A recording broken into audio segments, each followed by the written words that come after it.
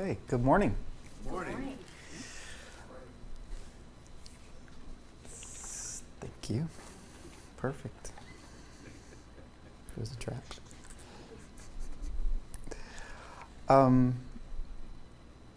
So I want to start out by just sharing a little bit about how the teaching came to be.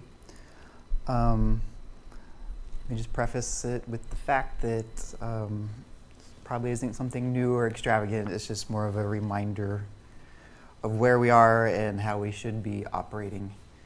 It started with the Lord talking to me this Wednesday while we were in the prayer room. I felt that there was contention while I was praying over by the nations wall. And so the Father's, I just kind of was thinking about that, and He brought to my mind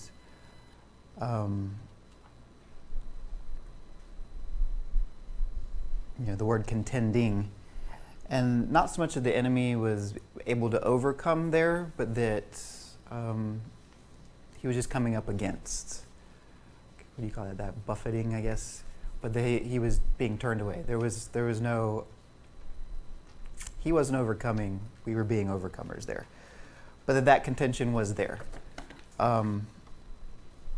So I spent a lot of time looking for the word contending in the Bible. I only found that particular word used once, contending. That word for that is diakrino, which you guys know, which is throughout the Bible, but it being translated into contending was only once. And it was about having to do with Michael, the archangel, was contending with the devil. He disputed about the body of Moses, and wasn't sure how that was going to apply, and then I wasn't super sure I could spend an hour talking about one verse about Michael contending with the devil. So I moved on.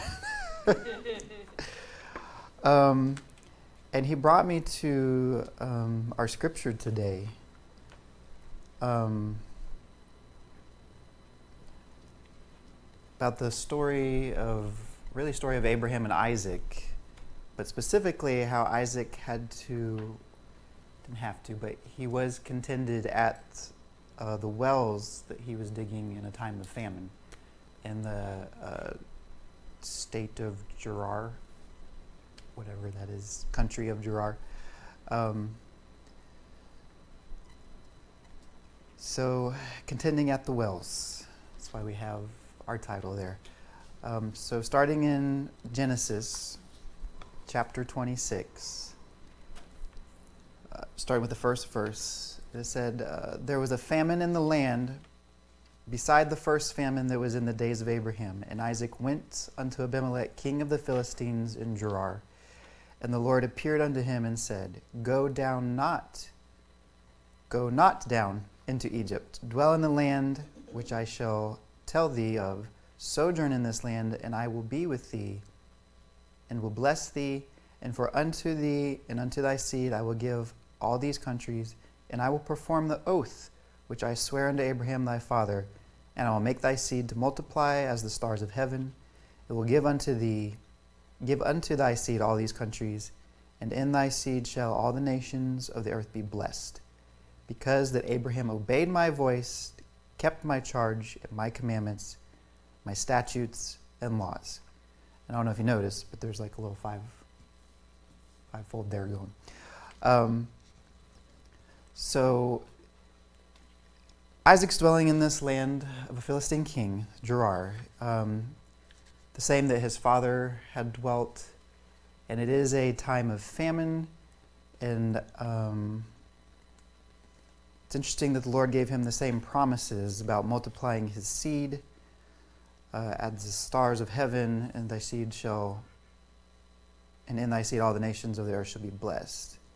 But it was because his father had obeyed that he was able to, and kept his commandments, that he was able to also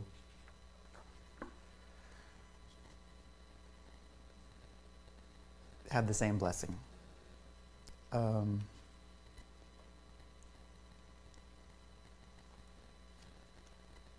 So there is a lot in there, But of course, what I kind of honed in on was the contending for at the wells. So we're moving on from there, and you can basically skip verses 6 through 16. I'll surmise it for you, summarize it. You're going to surmise it or summarize? Summarize. I surmise that. So basically it goes on to talk about how Isaac kind of made the same mistake his father made. We'll explain. This poor man, Abimelech, I don't know if it's the same Abimelech. They say it's been 90 years between when Abraham and Isaac went. But they were both lived into their 130s, 160s, so it very well could have been the same Abimelech, or whether it was just the title of a man. So this poor guy sitting there, first man comes up, tells him, no, this is my sister, everything's fine.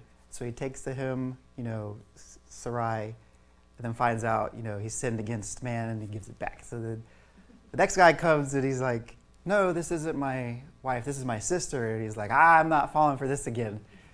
Seems like, because he looks out the window and he sees them messing around, and he's like, surely this is your wife. So basically, he's not falling for it again. He's like, why are you trying to deceive me? All those things. And so basically, this part of the lesson, the point we take is that Isaac is his father's son. Right? All right, so we're moving on. Isaac sets out to dig the wells. All right? So Isaac's been sent away. He's been told he's too great for the king of Gerar. They feel like he's going to be more powerful than them, so they send him away.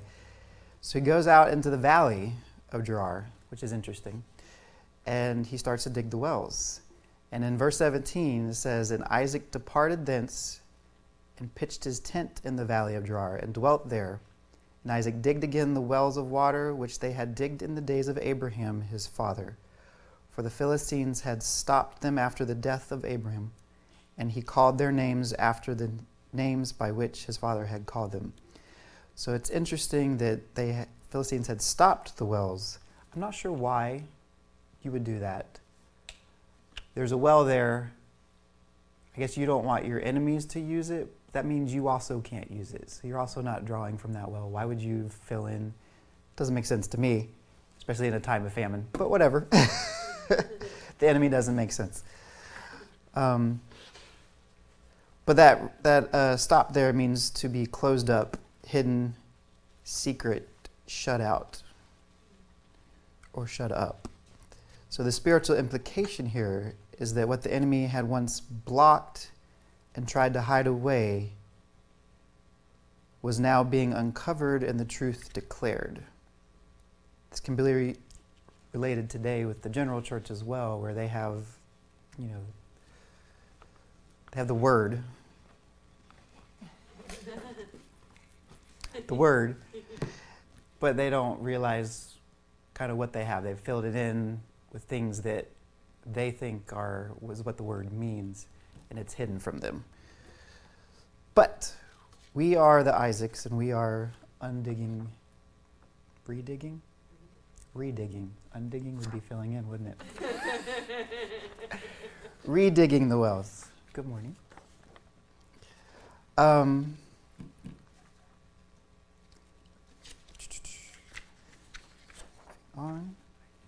So now I wanted to focus on the variation of the word that I received in prayer, which was contending.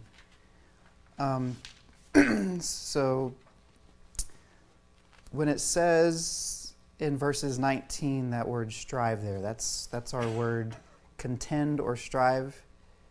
And I guess that's pronounced rub, R-U-W-B.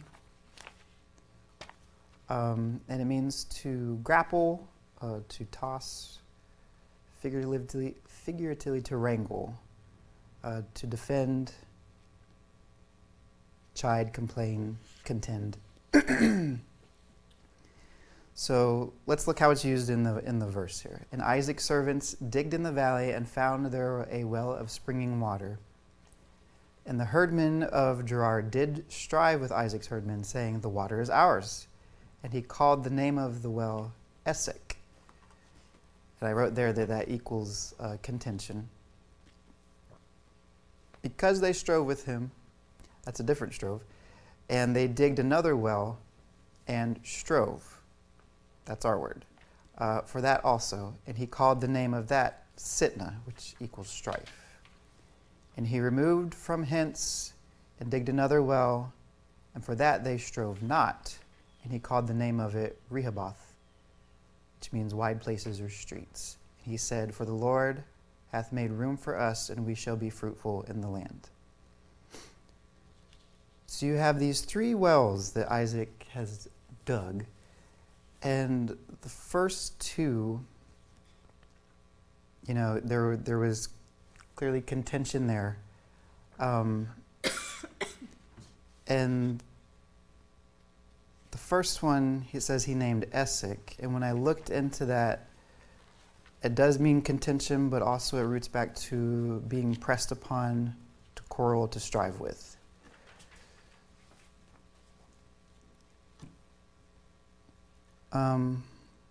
Let me go back. It's actually when it says the first there, when the servants digged in the valley and found there a wellspring of water, I was looking at these words, and it was speaking of them searching out to delve into this place of inheritance, to possess and occupy, to bring forth and to declare, to make clear or distinct this place of living water. So when they're going forth to dig wells, it's kind of the spiritual aspect behind it as well.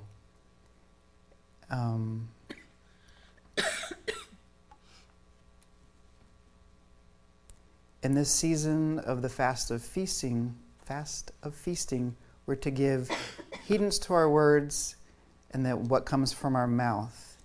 And I thought it was interesting, that we are making clear and declaring the intent of our Father to bring about His glory, for it is our inheritance to do so, and we rejoice in it.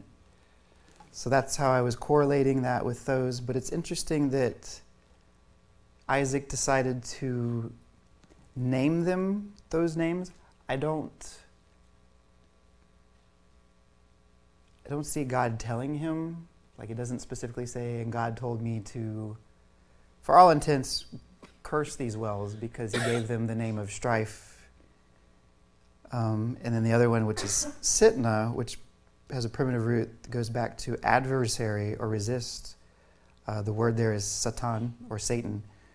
So to me, it seems those aren't uplifting words for a place where you're going to try and bring forth new life. So I'm not sure, and all I can think is that just like us, he had his weakness, and he decided to curse these wells instead. I know I try my best this week to be on my best behavior. But every time I get in the car, I literally have a 4-minute drive to work, and people they're just there. They're there to be in your way. They don't want to move. Like, I don't understand. Like, park your car if you don't want to drive. That's what I always yell at them. But I don't know. It's difficult. It's difficult. It's been an eye-rolling week for me. Everything has made me roll my eyes. I'm just like, oh my God.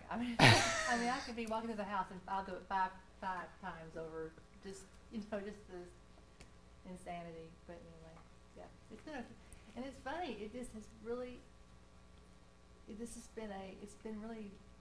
really started. Yes. It did this week. Well, obviously, it speaks to the contention, the trying that we're all, you're going to face it. It's going to come at you. It's how you move in that, and so we do our best not to let the enemy overcome, even in the little things. Did you say something? Yeah, I was just going to say that you were talking about the wells and kind of the negative connotation of what he named a couple of them, but the thing is I think that also it's a remembrance. because they did strive for it. It's like I named it this to remember that I strove for this, but we won. We got it, but there was contention to get it. And the same thing, with the strife. We had to strive, but that's an overcoming too, of like, guess what? I remember what I did at this well and how we had to strive for this. But this is an overcoming remembrance. Later on you're using it going, hey, this is great, I've got water, I've got this great well, but what did it take for me to get this? So that's kind of, what I was thinking when you were talking about that was kind of an interesting. This is interesting. Well, because I didn't see there that he actually was able to claim that well. I don't know. I mean, they left it open, but it sounded like they kind of like, it's ours, and then they're like, fine, and then moved on. So I wasn't sure. Did he keep those wells wrong? Did he dig? Well, I'm sure of Rehoboth, but I'm not sure of the other one. It's really, it's like the principle of the Valley of Baca. When, you're making your sojourn to go be in the presence of the Lord, which we're all doing, you go through that valley of weeping, that valley of Baca, and what does it say? It says you make it a well. You speak into it and you call it forth from the well within you to make it a fruitful plain, to make it something and that's just our walk. That is the walk that we have. It is, like you said, Debbie, it's a measure of overcoming and recognizing that we're in a dark world to bring light. And there's strife there, of course. Right. It's going to cost you something. It is absolutely going to cost you something. And until you actually, it's like people become Christians and they, unfortunately, I think they're told, oh, life is just going to be just so rosy from here on out. And it is. It's glorious. It's the best. It's the best. But rosy ain't the word. there's thorns. But when you're you have to choose to rejoice in. Yeah, Why do you we choose have- to rejoice. And why do we have to fast at feast day? Because Yeah. we need that. Yeah. We got to be reminded. You have to choose to partner. Exactly. You have to choose. And yeah. So the first two wells, I'm not sure, they did remain open, so maybe that's just a testament to, just because you dig a well and there's, I don't know, but God's going to bless no matter what. He pours out his blessing upon the righteous and unrighteous the same. So the well's still there, so it can always come back to and retake. I don't know if that happened. I didn't read that far, or it didn't say. But they did come to a third well, and he did name that Rehoboth, which when you go back to the primitive root, it was had a meaning to make wide, make room, to enlarge. So that really speaks of the expansion of the Father.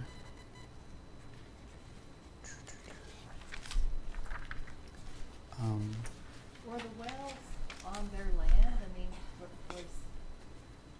was it land that Well, it they says it was occupied? in the valley of Gerar. So in the Gerar, Philistines were there and said it was theirs. So they opened the wells in enemy territory.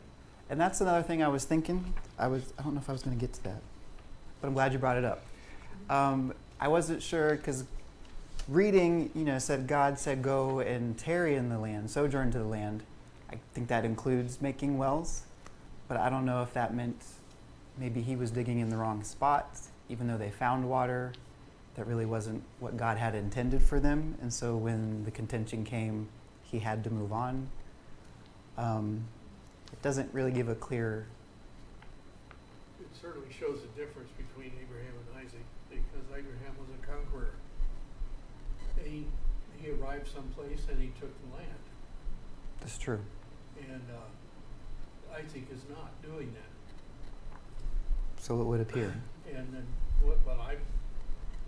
if I were leaving a well or going to stop up a well, I would go dig another one first, make sure I had water, then do something or either leave or stop up the other well. Right. And Isaac is either living by faith, knowing that he can dig a well and find water, Right. but he's certainly avoiding contention. Right. And Well, it's interesting that he can clearly hear from the Lord. The Lord has already talked to him at this point about going into the land and sojourning there.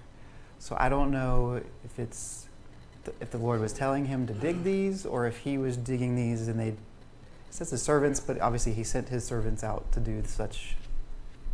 yeah, so if he was to tarry, it could be that it was Valley of Beer was Abraham's land, and the Philistines were moving back in, Right. having been defeated, but now they're moving back into that area.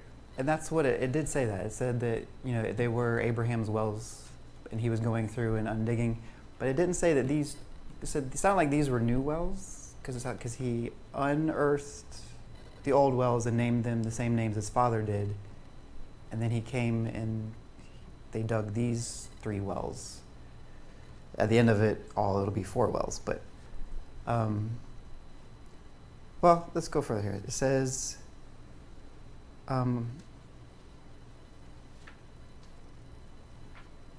so I would say you can look at this in a few ways. I said it could be like the situation where Jesus cursed the fig tree, but the fig tree wasn't producing fruit. I feel like these wells were producing water, so I don't think it's the same connotation there. Or maybe it goes along with shaking off the dust from your feet, kind of correlating. But even then, I wasn't sure if that really applied here. And like we said, it doesn't say that the Lord specifically told him what he should name the wells or if he should dig them in those particular spots. But he finally did have a 3rd well dug. And the Father blessed him and his seed with the 3rd well. And he named it Rehoboth, which I was looking up and it was interesting. I came across someone said they interpreted it as a freedom well, but it was like the well of freedom, and I was like, that's interesting. But the Rehoboth really speaks of more of an enlarging and making room for, which you can infer freedom in that, but it's not specifically just freedom. Really speaks to that point of expansion. You could also say it's kind of like 3rd time's a charm. Just kidding. All right, so you have the 3rd well. It's good. They finally get to keep that one, sounds like to me. So then we're going to move on to the 4th well, and we'll see how that was handled. Let's take a look at verse 23 here. Did anybody have anything else to say about that? No? Okay. It says, "And he went up from thence to Beersheba, and the Lord appeared unto him the same night and said, I am the God of Abraham thy father. Fear not, for I am with thee, and will bless thee, and multiply thy seed for my servant Abraham's sake. And he builded an altar there, and called upon the name of the Lord, and pitched his tent there, and there Isaac's servants digged a well. Then Abimelech went to him from Gerar and Ahuzeth, one of the friends in Fecal, the chief captain of his army. And Isaac said unto them, Wherefore come ye to me, seeing ye hate me, and have sent me away from you? And they said, We saw certainly that the Lord was with thee, and we said, Let there be now an oath betwixt us, even betwixt us and thee. And let us make a covenant with thee, that thou wilt do us no hurt, as we have not touched thee, and as we have done unto thee nothing but good, and have sent thee away in peace. Thou art now blessed of the Lord. And he made them a feast, and they did eat and drink, and they rose up betimes in the morning, and sware one to another. And Isaac sent them away, and they departed from him in peace. And it came to pass the same day that Isaac's servants came and told him concerning the well which they had digged, and said unto him, We have found water.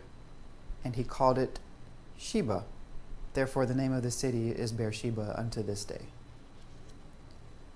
So this was a completely different approach to the digging the well, of the 4th well. This time an altar was built, I presume a sacrifice was made, even though it's not mentioned. Usually if there's an altar, unless I guess it could have been just a pillar for remembrance. But he calls upon the name of the Lord, pitches a tent, and then digs the well. So to me, that's more of a, you've come to the Lord now and asked, called upon his name, and then you dig your well, versus just going out to dig a well and finding contention in that place. So that well's name means an oath, and it roots back to Shibra, from a primitive cardinal number 7, as the sacred full one, also 7 times by implication a week. So, and what happens when, he came, where'd it go?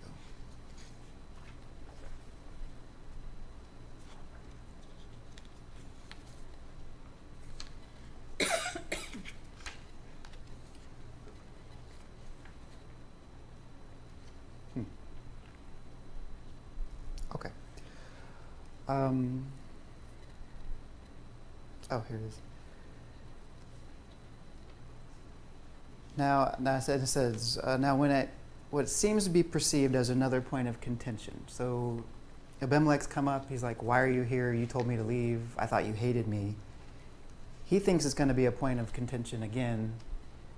And because he was with the Lord, they saw that he was with the Lord, that the Lord was with him. And that's when the point of peace. That's where that breakthrough, that point of victory came in. Because he had made an altar and called upon the name of the Lord. They saw that the Lord was with him, and peace was found.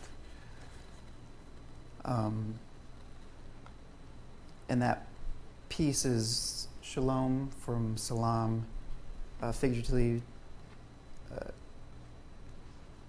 safe, to be safe, completed by implication, to be friendly, by extension, to reciprocate, make amends, finish, full, give again, make good. Restitution, so there's that restorative measure as well. All right. So the fourth well, to me, it seems like this is where we need to be really with the Father, so much so that people take note. Like, I see the Lord is upon you. He has clearly blessed you. And he will give us then the peace, the victory over that place of fulfillment, that place where he will flow out. Now, what I did find interesting, I also added Genesis 20. We're not going to read this because it's long. But Genesis 20 verses 1 and then chapter 21, 22 through 34. Basically, this just goes over Abraham's sojourn into the same place. He came into Gerar. And I gave it to you so that you can go back and read, but you see the similarities, it seemed to me anyway, between Isaac and his father Abraham in at least this aspect. So at both times there was a famine in the land. At both times they sojourned to Gerar. At both times they both accosted poor Abimelech in company with their wife's sisters. And even then, it said, and I think it was in there. Did I read it? Yeah. That, they made an oath with him, and they both blessed Abimelech in the end with a well of 7. And I found that just very interesting. And I thought about going back and pulling out and correlating the things, but you can do that later. So, it's a little early, but in summation, what we can gain from this study is maybe you shouldn't speak curses over well springs, number one. Number two, don't introduce your wife as your sister to the powers that be, or really anyone. And three, always bless a man with 7 sheep or oxen, your choice. Just kidding, that's not the rule. But honestly, the takeaway that I was getting from this here was to be a good steward of what God has given unto us, his called ones, the called out ones. Don't curse what the Lord is trying to do. It is better to speak life into that situation. And I will say this on Isaac's behalf. In the face of contention, we do want to have his heart in the way that you persevere in the midst of it until you reach that point of breakthrough, which is what he did. Make sure the Lord is with you in all that you do. He's revealing his precious word to those who are seeking, to those willing to put in the work to search it out. Therein lies the blessing. The Father did give me another vision yesterday morning, and I feel like it has to do with this. I submitted it, but basically, just for you guys, it was basically this intercessor, and they were kneading this bread, but not like on a table. They were like stretching it away from them and to them. And I heard the Lord tell me that he was going to expand his word, or there was going to be expansion in his word. And, I was just thinking about it later. And, it's the intercessor was the one doing the work. They're the one that had to strive with the dough. But God was the one that was going to bring the expansion. And that much fruitfulness, and I was thinking that much fruitfulness would also come from the loaves, that would come from this dough, allowing for the multiplication of his word to go forth. And, I understand that we are to be partakers of strong meat, but it does say in John, Jesus says, I am the bread of life. So, contending for the word or contending for the wells, it is on the Lord's behalf, not just something we want to go out and do by ourselves. Otherwise, you have contention that you have to leave all your work maybe behind. But to really bring about those deposits of his glory that he is going to overflow and expand. Be faithful in our intercession and our study, and he will pour out. That's what I had. Did anybody have? No, I think Zach, a couple of these things just are kind of weird to me. Mm-hmm. Like Agreed. On page 5 there, it seems that the place where the main covenant was made with Abimelech and his chief of his host, his captain of his host, which is the army guy, Mm-hmm. They do it in Beersheba. And it's the first point that's kind of weird to me is that in Isaac's story, he comes into that place and he doesn't seem to know anything about it. You read it. Right. They've already named this place Beersheba. I mean, Abraham, it's the name of it. He should have known this was the covenant that my dad made with this king. And Abimelech is basically a title. It's like president. But, and with the army. This is where our covenant is. We called this city by its name. Interesting, that's where the Hamas people launched their attacks yesterday, was in Beersheba, which is kind of weird. And then the other thing about it is, so I think a lot of times believers run into problems because they don't know or they have forgotten what has already been covenanted for them. And,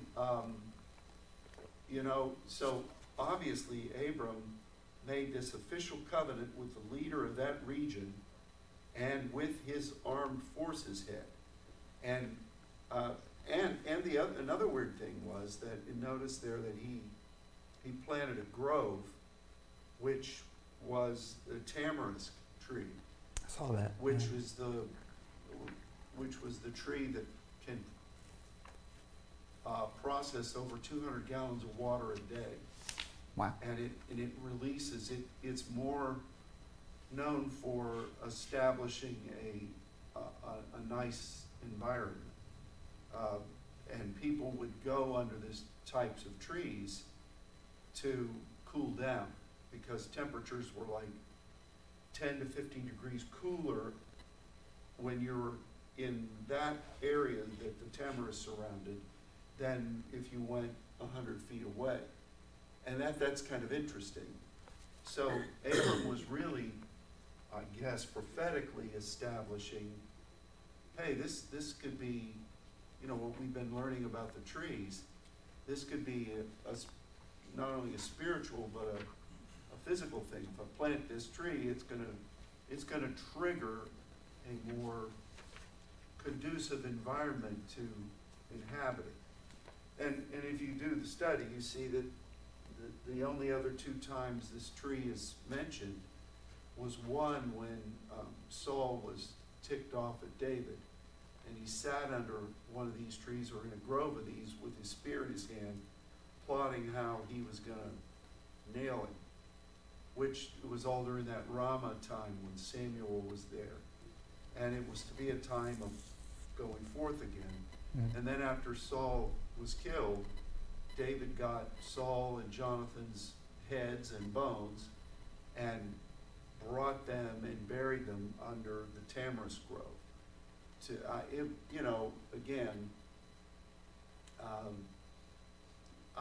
My point for all this is that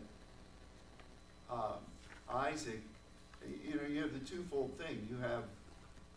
You have that progression of, the immediacy of strife, and then you have contention, and that's kind of what you deal with when you're going forth. The enemy doesn't want you there. And then you're going to have to stand. You're going to have to contend for your place.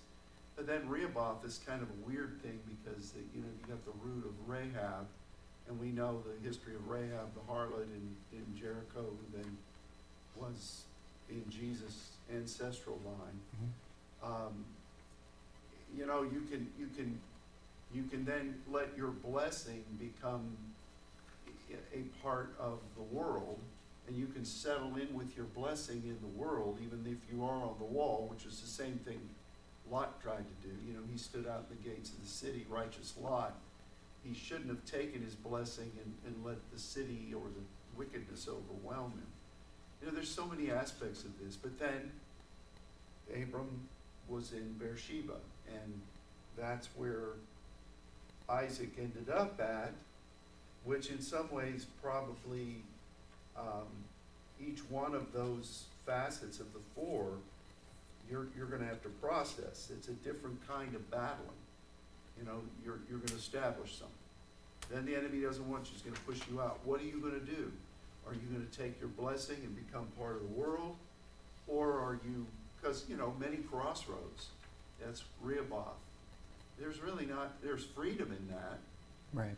But it's really, if you're trying to find the straight and narrow way, you don't want the broad way that leads to destruction. Right. And, but then Beersheba, where you, basically Abimelech was, I hate to say this, they make a covenant, but it was his land. His army was there. And why is he making a covenant to give? I know that we see the Lord is with you. Well, that didn't work out in a lot of other places in the Word. The Lord is with you. We're going to wipe you out. Right. So, this was almost like a surrender in Beersheba. It was a nice flowery thing, but the end result would be like us saying, okay, we're going to give you El Paso. You just take it, which I've been there, and it might not be a bad idea. But, we're just going to give it to you. And who would do that? Well, probably a lot of people in Washington would be. But, They almost have. yeah, that's true. But, you know, this is just kind of a weird thing. And I think perhaps we look at saying, essentially what we as saints are doing are going to state, this is what our Father said. And we know this. We're discovering it. It's revelation, but it's revelation because people have forgotten. Right. And so we're battling things that were originally God's plan and what God originally gave to some, but then it was lost. So the real point of striving for me is, how do you preserve the place where you have gained the victory? The place where Sheba has been known, where water, because of the fulfillment of the 7, has been known. How do you preserve that? And that's hard. That's so many movements have lost that. I'm not mocking them. I'm just saying it's hard. It's hard. Like with Samuel, his 2 sons are kind of shifty dudes. Right. You look at Eli. His 2 sons are worse than shifty. They're purveyors of shiftiness. And, you know, how do you keep, God has no grandchildren, how do you keep the covenant victory that you won so that the next generation doesn't have to go and fight the same ridiculous battles that you already should have established for them? And see, to me, a main point of contending for us is, you know, how do we get this? I think this is a battleground. It's been a battleground for this church. And it's a battleground for where we are right now. I don't know. I'm just roaming, adding to this. We got time. Message. Along with what you've been saying, what had been going through my mind for forever, it seemed. Abraham took all of that land. Mm-hmm. So why was Isaac wandering?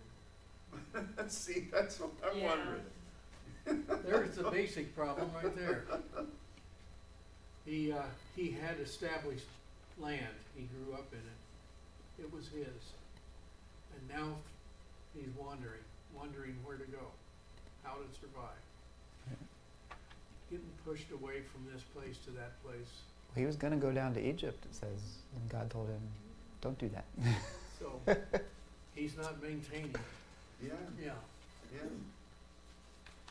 And it doesn't seem like it. Again, it's that's baffling to me. That's something I've been pondering as well. It's like, it seems like he doesn't remember, and like I think it's been mentioned a couple of times.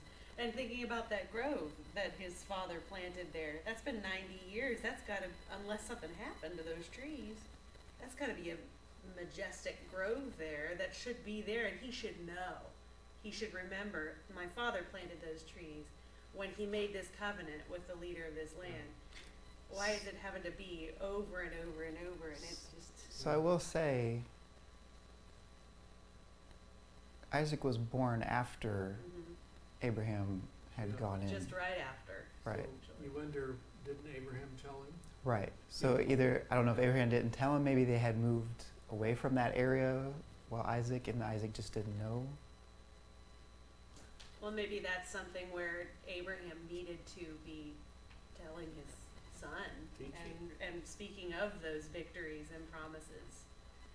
Well, there did seem to be a breakdown from Abraham, Isaac to Jacob. Isaac basically did what his father, he was emulating the things he had seen, whereas Jacob, it just was a total breakdown. And you see his kids, the 12 tribes, the ones that we all go, oh, the 12 tribes of Israel. But there were some retarded people. True. They did wicked. I mean, Joseph Yeah, I was the reading only those stories. one who fulfilled the Yeah. whole thing, and from start to finish, he did his business. Everyone else, there's some jacking around. Every one of them this That brought on about- strife to their father. Yeah, I mean, I just think, so the generational there is a generational breakdown, there does seem to be. And, because, and I even think about my own children based on just the way I raised them. And it was so easy for them. So their perspective of life is one of ease. I did not grow up that way. I have been making my own business, my own sandwiches, my own breakfast, my own whatever since I was in grammar school. I was cleaning the house that we lived in when I was in grammar school. That's what I did for money. And I was outside, until it was dark every day, making those playground decisions basically. You have the neighborhood kids that you're with, and you're having to make all those decisions by yourself. My kids never did that.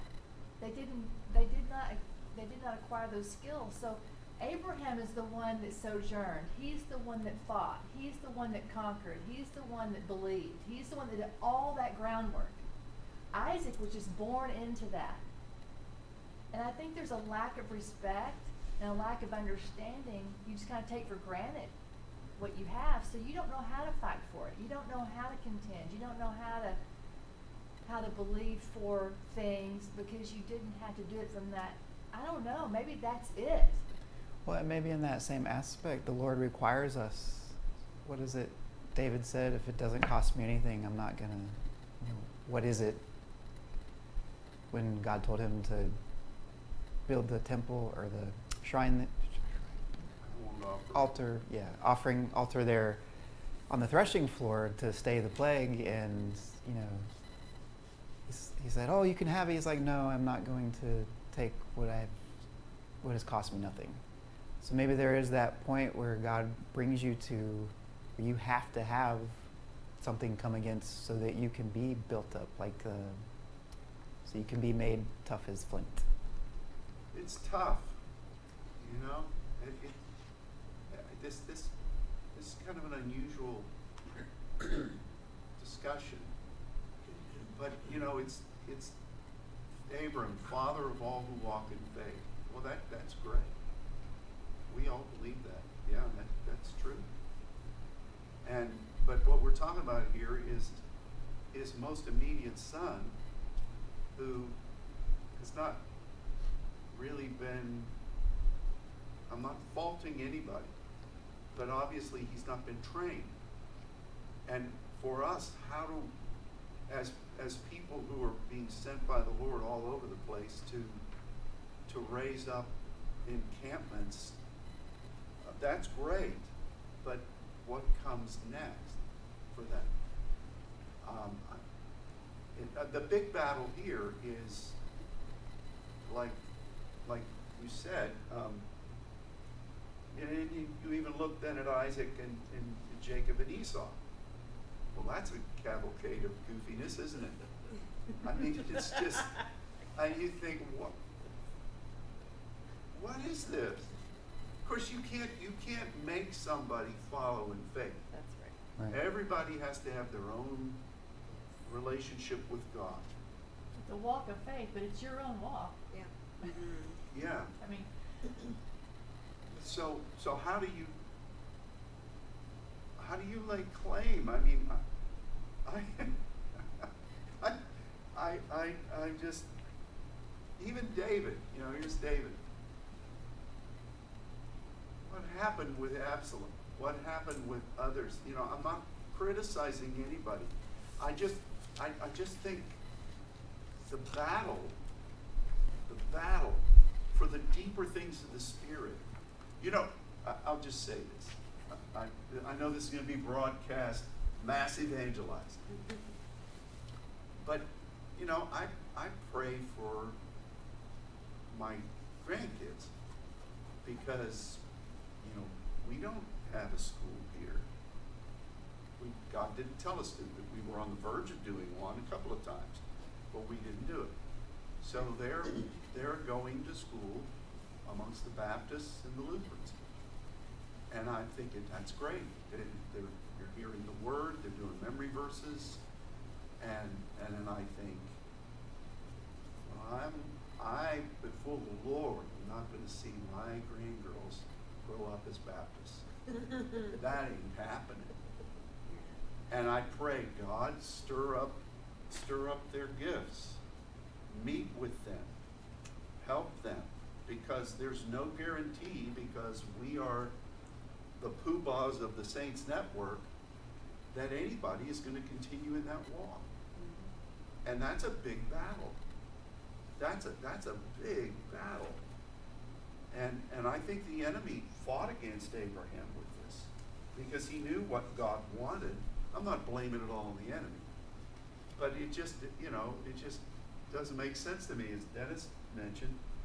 That here's Isaac, and he seems to have no clue. Hey, my dad made a covenant with the leader of this land. His general was there to co-sign on. This is ours. And then he discovers it, and he said, what should we call this place? Thankfully, he came up with the same name. But it's baffling to me, and I'm not. Again, I am not speaking critically. We be here.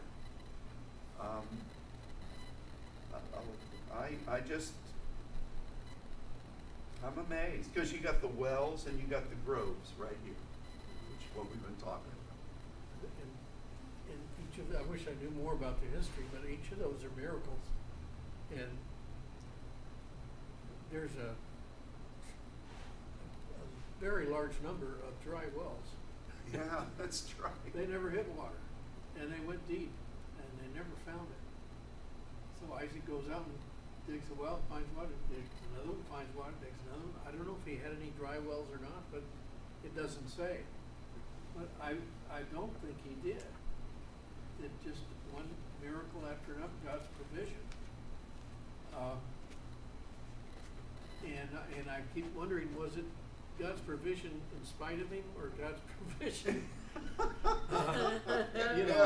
following him,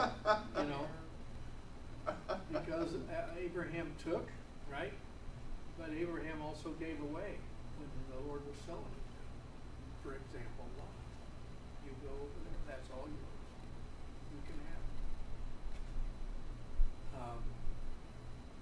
So, did Isaac learn how to take? No. He seems to learn how to give away, though, didn't he? Yeah. It's really, I'm remembering we did a gathering in Geneva at that big church, the Oratoire, that founded the Red Cross. And this is a very historic building, just in the center of Geneva. And I spoke about these 4 wells, and I was talking about how the Swiss had been so crucial to the moves of God in the past hundreds of years. The Reformation, the Geneva Bible, the great assistance to the printing of the Word, and so on and so forth, and how you see now these empty, massive structures all around big churches, and the people are largely heathen, and so we were talking about these wells and called the people to pray, and people were praying, and but the whole point though is that how is it lost? To me, I mean, there are other points. You're the teacher, you've got your own point, and I'm sure this is part of it. But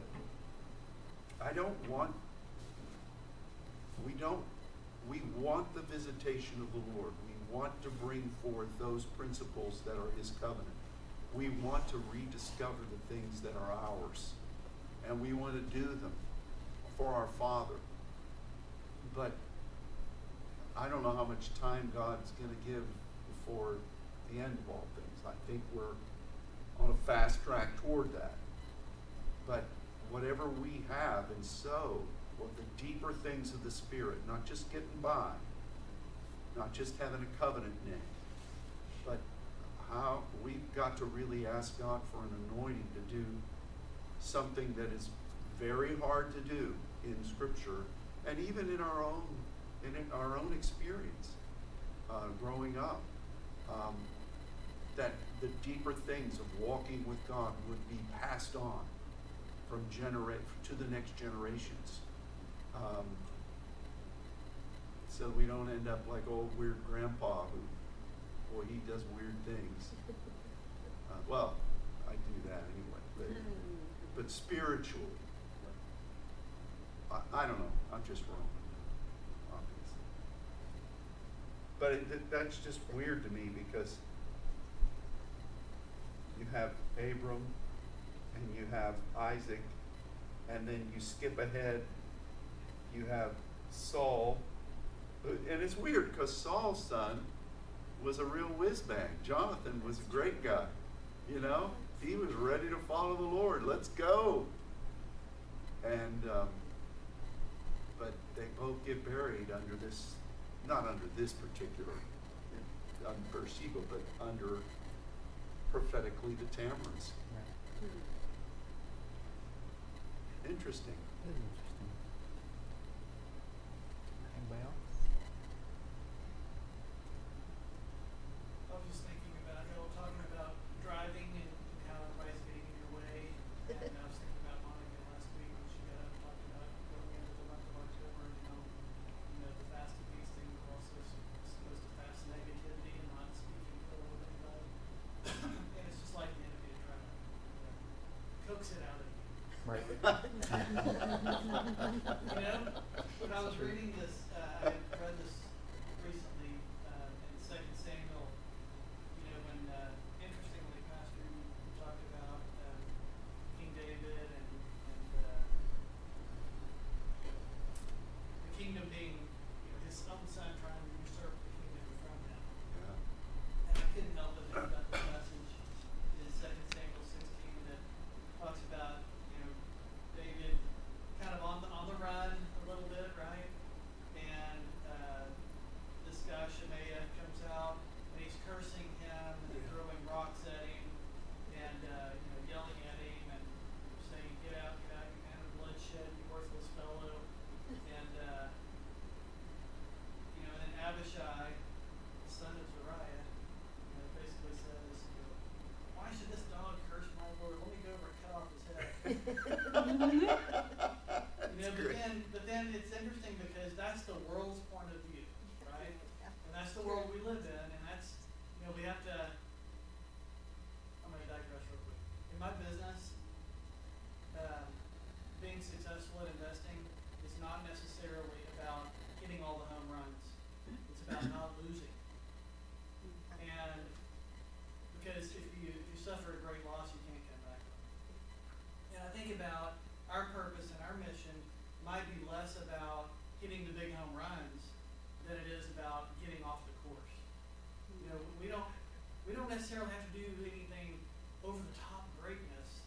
We just need to follow the path the Lord has set us on and not deviate from it. And I think, when we read here that David, when the world and his own, commander are saying, let me go cut this guy's head off and shut him up, then David, says, what have I to do with you? You son of Zeruiah, or, you people of the world. If he curses, and the Lord's told him to curse David, then who am I to say, don't curse me? I mean, maybe there's a reason. And what he's saying is, maybe there's a reason that I am not privy to that this is going on.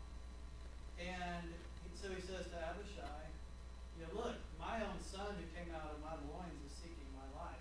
How much more this Benjamite, right? And he said, but leave him alone and let him curse me, because maybe the Lord's told him to do it. Maybe the Lord will look on my affliction and return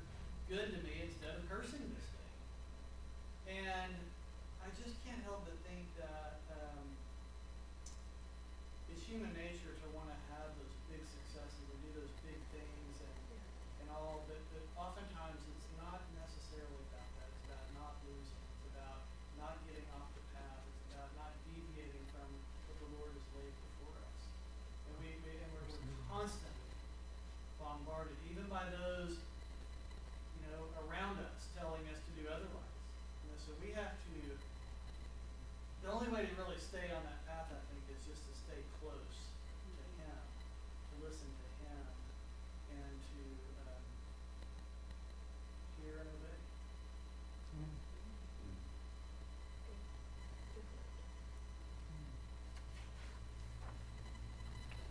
Good. So we made it. Let me just close with a little bit of prayer. And I think it's appropriate. Father, we just declare that you will bring about those that, the small ones, the next generation, you will keep them, and we will teach, but you will keep their hearts close to you, and that they will follow in the ways of your leading. And we thank you that you have given us the opportunity to model that for the next generation, Lord. And we go forward from here. In Jesus' name, amen. Amen. Amen. Thank you. Well done. Well, there's still a lot of questions about inheritance and wells and following the generations before us. Fortunately, Tammy will be here next week and she'll be able to clear a lot of that up.